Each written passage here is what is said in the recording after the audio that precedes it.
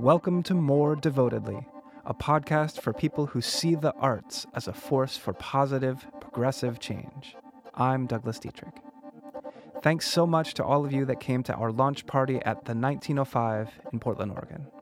It was great to play some music inspired by this podcast for all of you. And we'll be releasing details about the next live event soon. It's going to be really amazing, you guys. But until then, here's the next episode.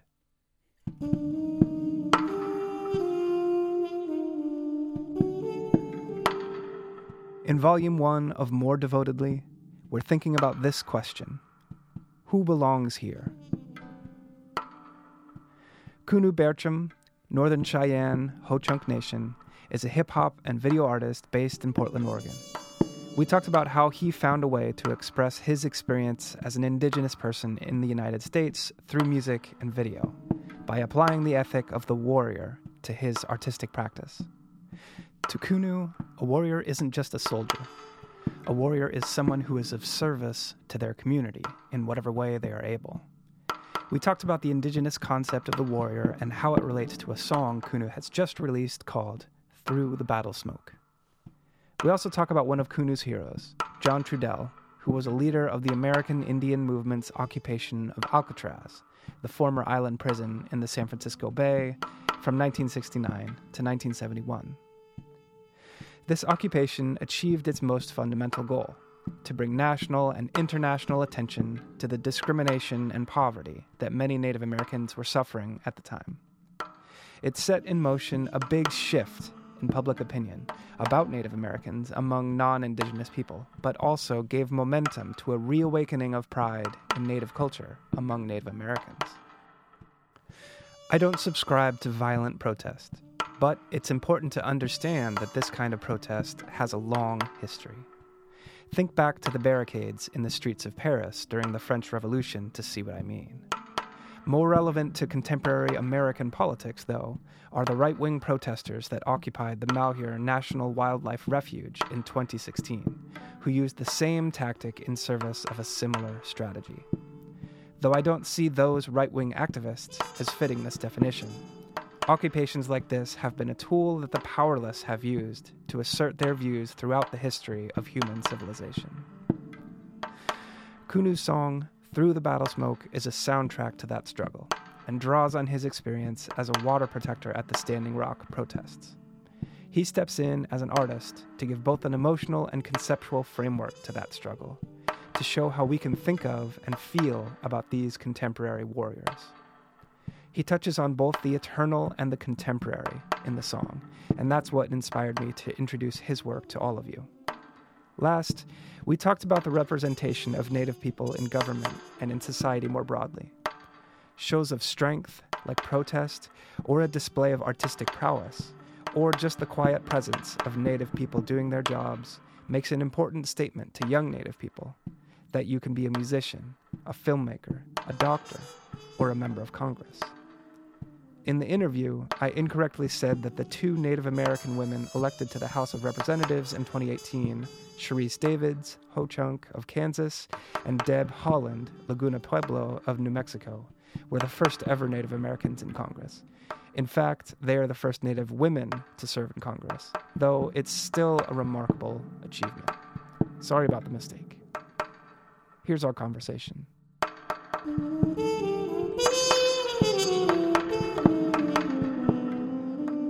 So my name is Kunu Bearchum. I'm a performing artist based in Portland, Oregon. I'm Northern Cheyenne and Ho-Chunk Nation. Those are my tribal identities and connections, but I'm also German. My mom was born and raised in Berlin, Germany. So through that, I have dual citizenship. I've been learning to try to introduce myself in that way. I see these like elder Native folks that, you know, they like say, I'm from here and I'm from there, and these are my connections. So that's something that you've been kind of cultivating. Yeah, and it's something that I've seen my whole life. The old schoolers, the elders who introduce themselves, they like introduce their mother's side, their father's side, their clans. A lot of the times they would introduce themselves in their language. And then after that was done, they would introduce themselves in English. I have a friend who works in Seattle who's also Northern Cheyenne, and I've been like hitting him up. I'm like, hey man, like how do you introduce yourself again? Like what was the wording? You know, I feel like I'm stepping into that realm, you know, as like a man that's getting older and like wanting to get, you know, connected to my roots.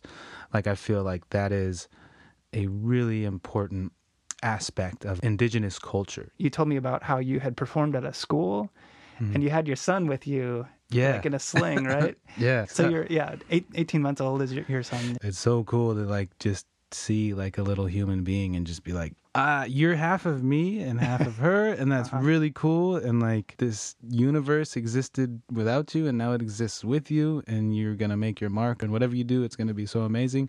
Congratulations. I'm really happy for you.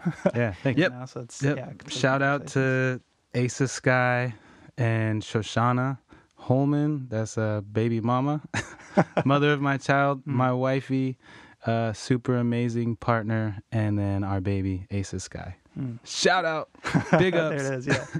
Well, let's start talking about your music, and also you do video production as well. So could you kind of just give us a overview of kind of the things that you do, and then just tell me about how you got where you are now? Yeah. All right. So I was always an extroverted little kid, and it's like when my mom would go out shopping, like I'd be chopping it up with like whoever, like, you know, the butcher, the cashier, like, and my mom was like, where the hell did you learn this from? Like, I didn't teach you how to like just go and do this. And so like I felt like I was always an extrovert growing up, and then just being so amazed by storytelling. You know, like I had traditional storytelling in my life as a kid, but then when I saw it like visually and started watching awesome movies, the whole time I was like thinking, I was like this is super dope. But there's a cameraman and there's like a boom operator. Sure.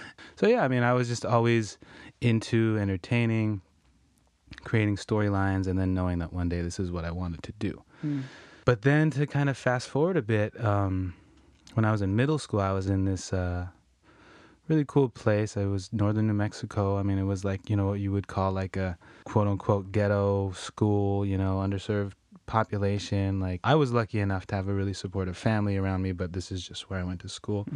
There was a lot of suicide, you know, gang violence in middle school, which is insane for me to think about right now. There was a lot of depression and poverty, and so the Santa Fe Community College came out to our school and did this after school program where they, you know, just put like kind of like a sign up sheet, like, do you want to do a PSA against drugs and alcohol, you know, like the classic stuff, you know, teen pregnancy, suicide, which was really big in our community at that time. There were several kids that passed away by their own doing, you know, and that's just all out of hopelessness. But out of all of that, I was able to get into this after school program, and we, you know, like wrote a script.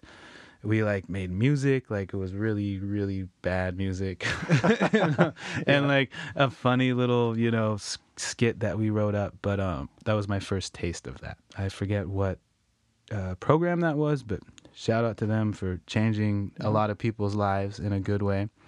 And then now, fast forward, you know, 17 years later, like I'm doing the same thing here in Portland. You know, like I'm working for, you know, suicide prevention programs for Indian country. I have a multimedia internship I do every summer. And it just feels great, you know, like to kind of complete that circle. And then now I can like hopefully inspire other kids to get on that path of like, you're the writer and director of your own movie. And that's like mind blowing to people. Like, wait, what? Like, so I can wake up and decide how my life goes from this point on. I gotta say real quick, a big shout out to my buddy Rolando Crenshaw. It was like a very important time in my life in my early 20s when I was having some sort of meeting with people, and my buddy Rolando was like, boom, he said that to me like after the meeting, right? And I was just like, oh shit, thank you for the reminder.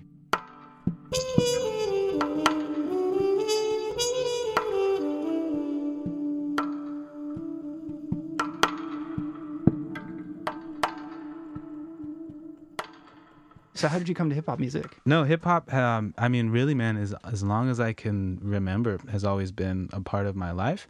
And it's been mostly because of my uncle, Raul. You know, he raised me while my mom was working and going to school. And he was in high school. So this is my mom's youngest brother.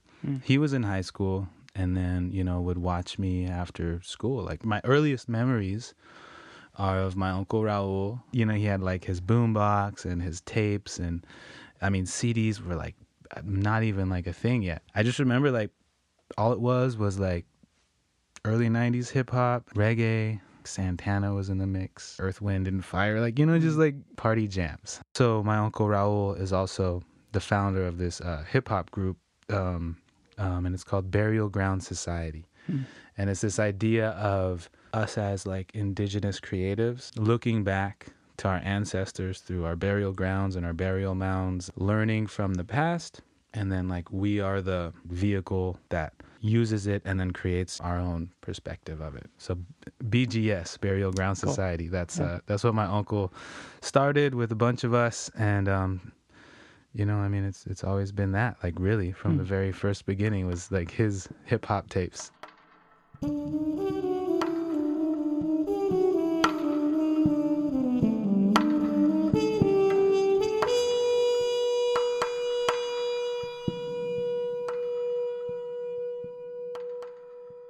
You know, we all have so many different heroes and influences, and the two that I had thought of was John Trudell and Winona LaDuke. So first of all, John Trudell, he was a part of the American Indian movement. I was always really inspired by John Trudell because what I believe his main purpose, you know, like maybe even like from a higher spiritual perspective, was being like the poet of the movement. Even though a lot of these leaders were very educated and very well spoken, and, you know, they knew their personal tribal histories, they knew American history, they knew dates of treaties and, you know, like certain tribal law, you know, politics and all that. But the one thing that stood out about John Trudell was he was like a wordsmith. You know, he was a poet. Like, he knew how to like put words together that just like cut to your soul and like inspired you. So, and his music, you know, his music is amazing. And I have like a connection to John Trudell, you know, the American Indian movement through one of my grandmas, my gagas, Judy Buffalo. She, you know, lived with us when I was, you know, a very young child. And I remember seeing her in like footage from the 70s, you know, like Super 8 camera footage at, you know, these occupations of Alcatraz and Wounded Knee and, or, you know, these different places where she was at. And I was like, I was able to see her there and see like, all right, that's what a revolutionary is. Like, that's my grandma, you know, but then also know that she was really good friends with, you know, both John Trudell and Winona LaDuke, you know, like these people that I consider, you know, heroes of mine for what they did for indigenous people in the United States. The one thing about John Trudell, though, was that, you know, he was a poet, he was a wordsmith. And for me, I was like, that is power, to be able to, you know, not only give you the facts about something and be like, and that's what it is, but to do it and then also be like, just so poetic and cool and smooth about it. Most white Americans at that time, I think it was the very late 60s, that kind of started, like 1968 or so. Yeah. And looking at that, you know, it's threatening. Right. I mean, like, you're like, wait, I thought you guys were dead. Why complicate things with... Yeah. I mean, the reason it's threatening is because there's a lot of anger. Yeah. And the anger is very justified. Those two things, you know, together, that anger and this drive to kind of right these injustices, having a poet involved in that can be... Oh, it's huge. Yeah. I mean, that is the most threatening thing. Like, I mean, because you can, like, say, as someone who doesn't want to hear about someone's struggle, if they're giving you like numbers and dates and facts, like, you can easily just be like, whatever, like, yeah, whatever, that happened. But if someone's like giving you words and addressing it in a way like where they have a tone and a style, kind of like lulls you in, like, oh, that sounds cool. Oh shit, now I'm being educated. God damn it. Right. You know, like, I mean, that's dangerous. Yeah. Those are not just enemies. These are people that I Right. have something in common with. Yeah, it's like, damn it, I humanized them now that I'm enjoying their art form. Right.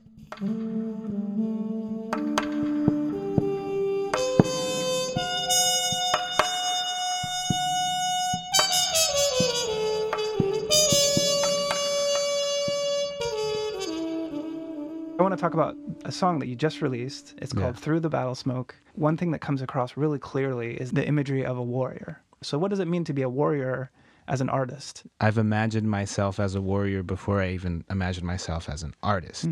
There are several ceremonies that I was raised in, and my very first teachings as like a little boy that could walk around and carry things was like, help with what's happening, help with the process. You know, like if there's a fire that needs to be made, if you can't chop the wood, you can like carry the wood over there. And these ceremonies also, there's always a lot of people involved, so there's a lot of community, so there's also meals that are being prepped. And then there's dishes that are being washed. And there's this whole community process that happens. So like growing up, it was like, if you can help out, go and help out. To me, that is the concept of a warrior, someone who is helping the community. In the English translation, you know, a brave, you know, was translated to war, to battle, because that's what the European colonizers saw was, as we're taking your land, it's the men who are fighting for the land. You know, of course, the women and, you know, the elders are fighting as well, but like the physical battles are happening with, you know, the young men who are of age to go out and fight. So that is like the English translation to what a warrior is. But I feel like the indigenous concept is someone who's just of service to the community. And so that was my concept of warrior before I even became an artist. To put artist on top of that is, I feel like, how I am, using my art to serve my community. That's an interesting idea, because as white Americans were looking westward, you know, we're looking back, you know, into like the 1860s here, but they were very much trying to say, these Indians are just savages. They're just bloodthirsty. Everyone will be better off when they are off the land and either dead or in reservations. And it takes away all those other parts of that humanity, right? Yeah, I mean, all everyone ever learned in public school was that last moment when it's like, you're pushing me and you're pushing me and you're pushing me and you're stepping on my vegetables, and, you know, like, yo, like, get the fuck off my vegetables. You're plowing over my field. This has been in my family for generations, and you don't care about my vegetables. So I'm gonna have to kill you for my vegetables. It's not enough to think of a warrior as just a soldier. Right. So much more is happening there. Eddie Curtis can't keep me frozen. No, in fact, I am fluidity on the track. I give you that kick-ass feeling as I'm drilling deep down into the spirit of America. Smells like fracking when I'm rapping, cause my flow is on fire. That kind of reminds me of, you know, another song of yours called So Precious. And I would love you to tell me a little bit about it. So if you go to kunubearchum.com, there's a beautiful video, because you made both the music and the video, right? So for the video, I created the treatment and the concept, and then my good friend Laurent Kachaya, he shot it, he directed it. You know, I basically just gave him, you know, the ideas and then just let him run with it. And then it was also produced by Isaac Trimble, who these are both native filmmakers based here in Portland. And they do amazing work, and they're busy all the time. And it's been really cool to just kind of grow with them. So the song is called So Precious, right? Tell us what is so precious? I mean, life. Like, it's kind of amazing that we're just here in these, like, meat bags with bones inside of them. And we have a brain, and we, you know, like, we have vocal cords, and we can, like, I don't know, I'm like going to go on like a DMT trip, you know, but no, I mean, it's really amazing. And then especially, you know, after, you know, becoming a father And seeing that and seeing my partner become pregnant and be like, holy crap, you are a portal to the spirit world. Like a spirit just came out of your body.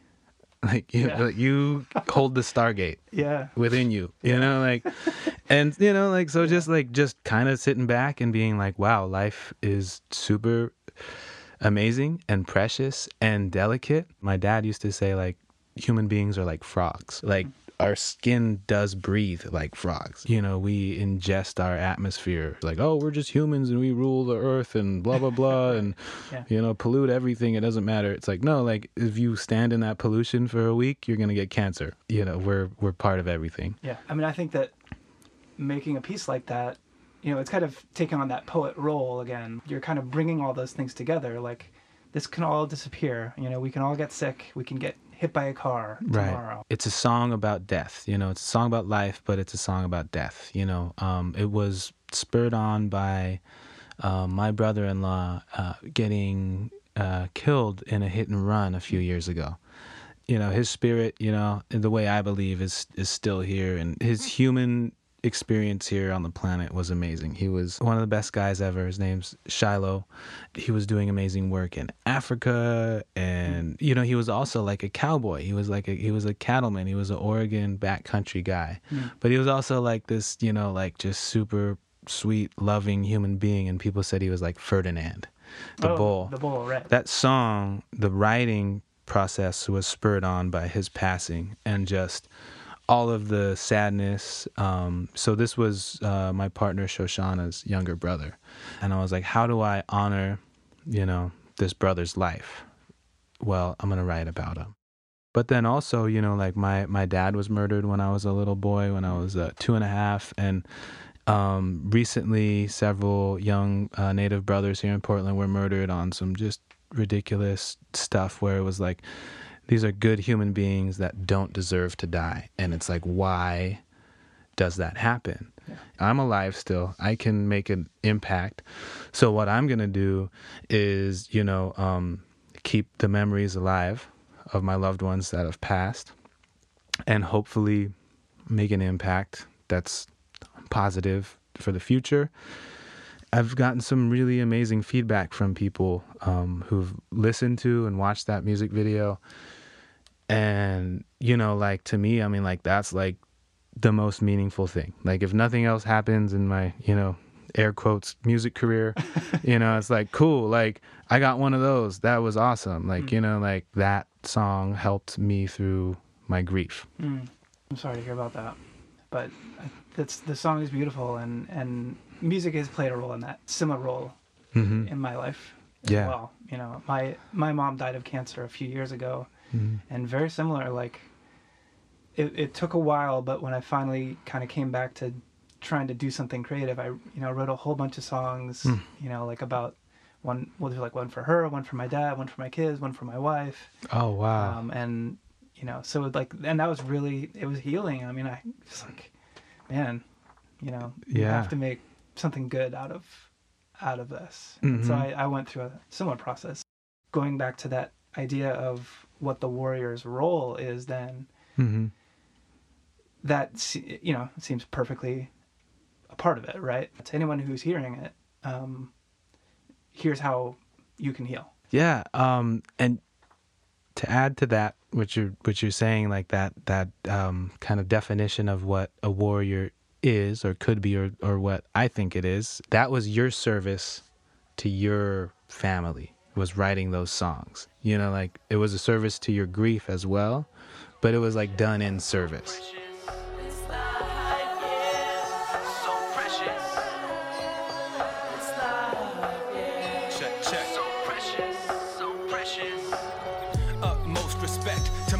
And sisters caught in this struggle of self-expression, to the producers of magic, to the consumers who grasp it, and for our loved ones we've lost in this beautiful life that can be so tragic.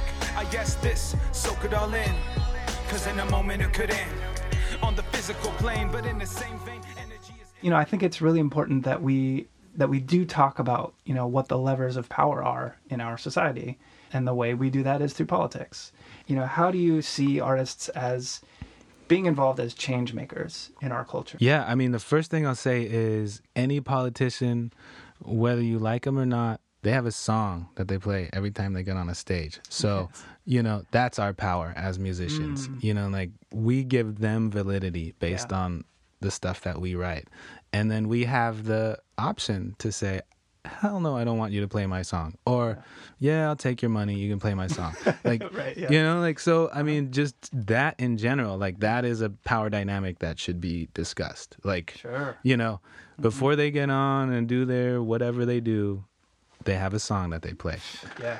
It's almost like they're naked coming on stage without it, right? Right, yeah. It's like we give them clothes to wear. Right. Like... Mm-hmm. Yeah. That's so true, and it's such it's like people forget that. It's like, it's like we prime the crowd for them. Is something that people forget. I mean, I can only speak for myself, and I'm super engaged in politics. Maybe not like on like a level of like going and volunteering for a politician, but I always, stay up on local politics, world politics as much as I can. And to me, it's just interesting. It gives me inspiration to write stuff. I mean, we have like the most diverse political class that we've ever had in the United States. And it comes in a time where it's the most needed. Yeah. And to be perfectly blunt, it has been this agenda of keeping things comfortable for the land-owning white man that has paved over America. Like, that is what our political system is set up as. The views of the people from the non-dominant culture are more needed now than ever, I think, in this time where we're in this climate crisis. We're needing to know how to live with the environment and understand the concept that we are the environment. There were millions of people that lived on this continent before contact, and they got along pretty well with nature because they understood that they were nature. We have to get back to that, and I feel like the women are the ones that know that the most because they're the life creators, they're the life givers. I feel like just to answer that question about politics, all these women of color, women of different backgrounds, and just specifically more women in those seats of power is super important and crucial. You mentioned the most diverse freshman class in the Congress right now. And so I believe there are 2 Native American members of Congress now. They're the first ones ever, which is amazing. I mean, it's great news. It's also terrible news that it's taken so long. But here we are, and at least it's happened now. You mentioned already that you feel having more women involved in government is a hugely positive thing. Do you think that it's a sign of things that are changing? I mean, yeah, for sure. It's really symbolically awesome, and I think they had like the dopest picture where they were all just like posted up, like all those women. Did you see that? I think they were all like in like white suits or something. Yeah. That was badass. I'll buy that album, for sure. God, I don't want to go into another tangent, but go. In Indian country, I feel like I just learned this recently is what we need is inspiration, and inspiration is a natural resource, and it's something that humans create. I don't think like elk create inspiration for other elk. I mean, maybe they do. I just don't know that. I don't, but I feel like that's something that's really specific to human beings. Like, we can create inspiration for other human beings. And that inspiration, that well of inspiration, was, taken away from Indian country. And I recently learned this from a super awesome Native elder and Olympian, Billy Mills. We need inspiration. And like that's his whole thing, is to give inspiration to Native youth and then for them to go back to their communities and then be creators of inspiration, because we won't do anything if we're not inspired. We'll just sit around and wait to die. In saying that, that's what they represent. Yes, that's a great answer. Yeah. Yeah. I think you're totally right. And it's yet another example of how important representation Mm-hmm. can be. It was never a problem for me growing up as a young white male to see white male adults in positions of power. That was all You the could time. you could That be was an normal. astronaut. You could be Yeah. president. You could Yeah. be fireman. Of course, right. Yeah. So that was never a problem for me. Yeah. I think that diverse representation of seeing people that don't look like you in positions of power and doing great things and doing things that are inspiring is important as much for Mm-hmm. a young white person growing up here as it is for anyone else. I can certainly say that, yes, I think for a young Native person growing up, seeing Native adults out in the world doing important work and doing inspirational work is incredibly important and particularly important, Yeah. But I think that also, I would have to say that if there's a place where people can come together, right? And music has been that for me, the arts have been that for me where, I think that if I hadn't had that in my life, I'd be much, just living in a smaller world, And so seeing all those women in Congress is really important for me too, And I, so it's like I celebrate that too. I'm very excited about that, and I want to see more, and I want to see it continue. Right. And so I don't know. I think we sometimes say representation is only important for brown people, Mm-hmm. and that's not true. It's important for everybody. Yeah, for sure. Yeah, I mean, that's awesome that you're telling me that, and I can now take that with me, your experience that you shared, because, I think that is really important too. Like, it's like, yeah, I think it should be just as inspiring, and I hope it is. And if it isn't, you're just drinking haterade. Yeah. Yeah. Frontliners advance. All you hear are war chants. All you see is the war dance. You are in the end game now. This is your last chance.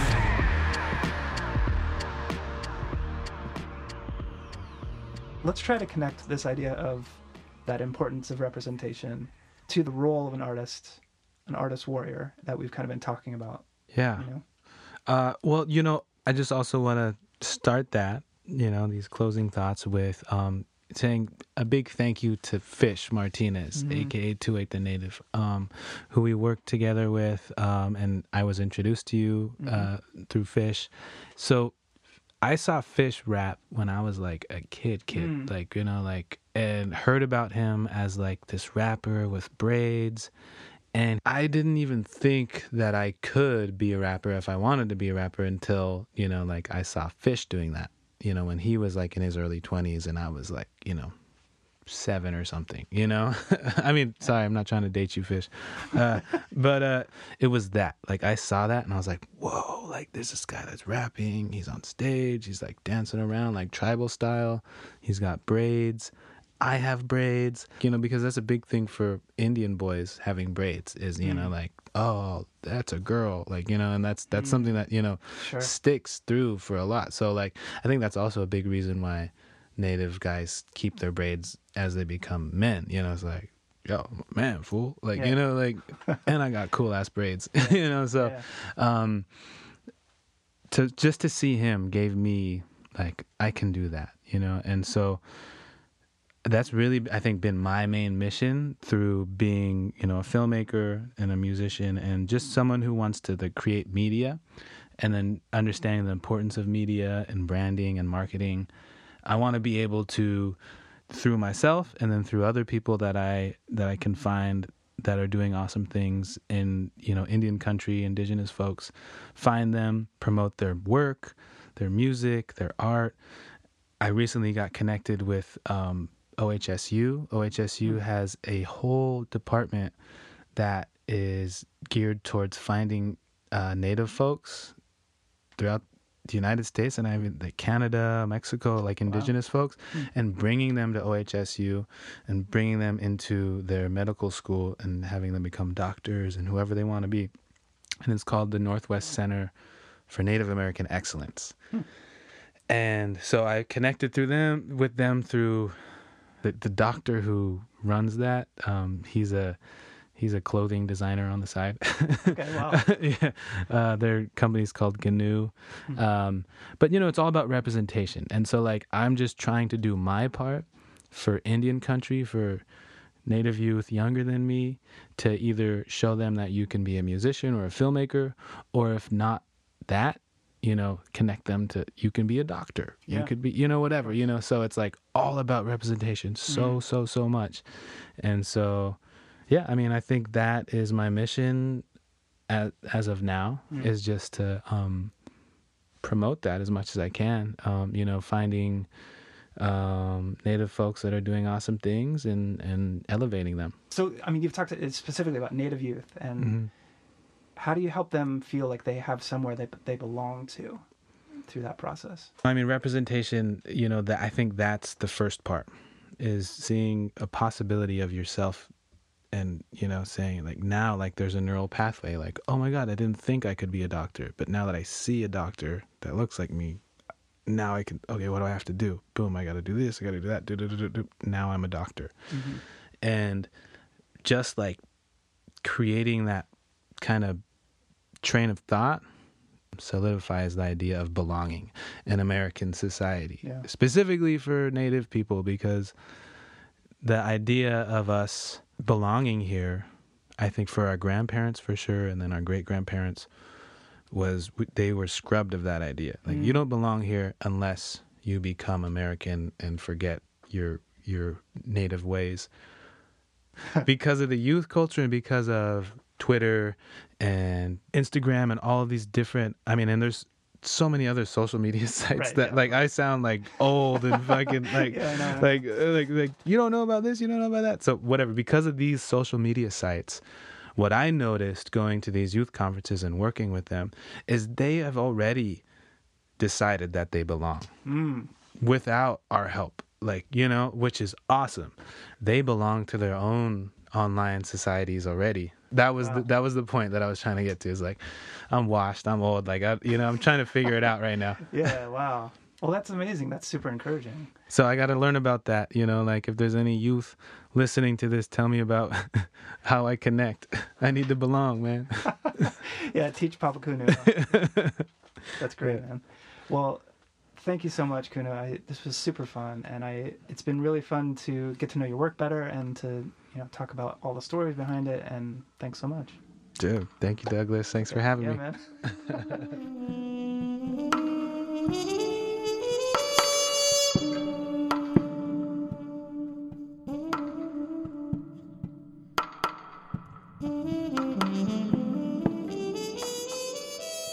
Thank you so much for sharing your story and music with us, Kunu.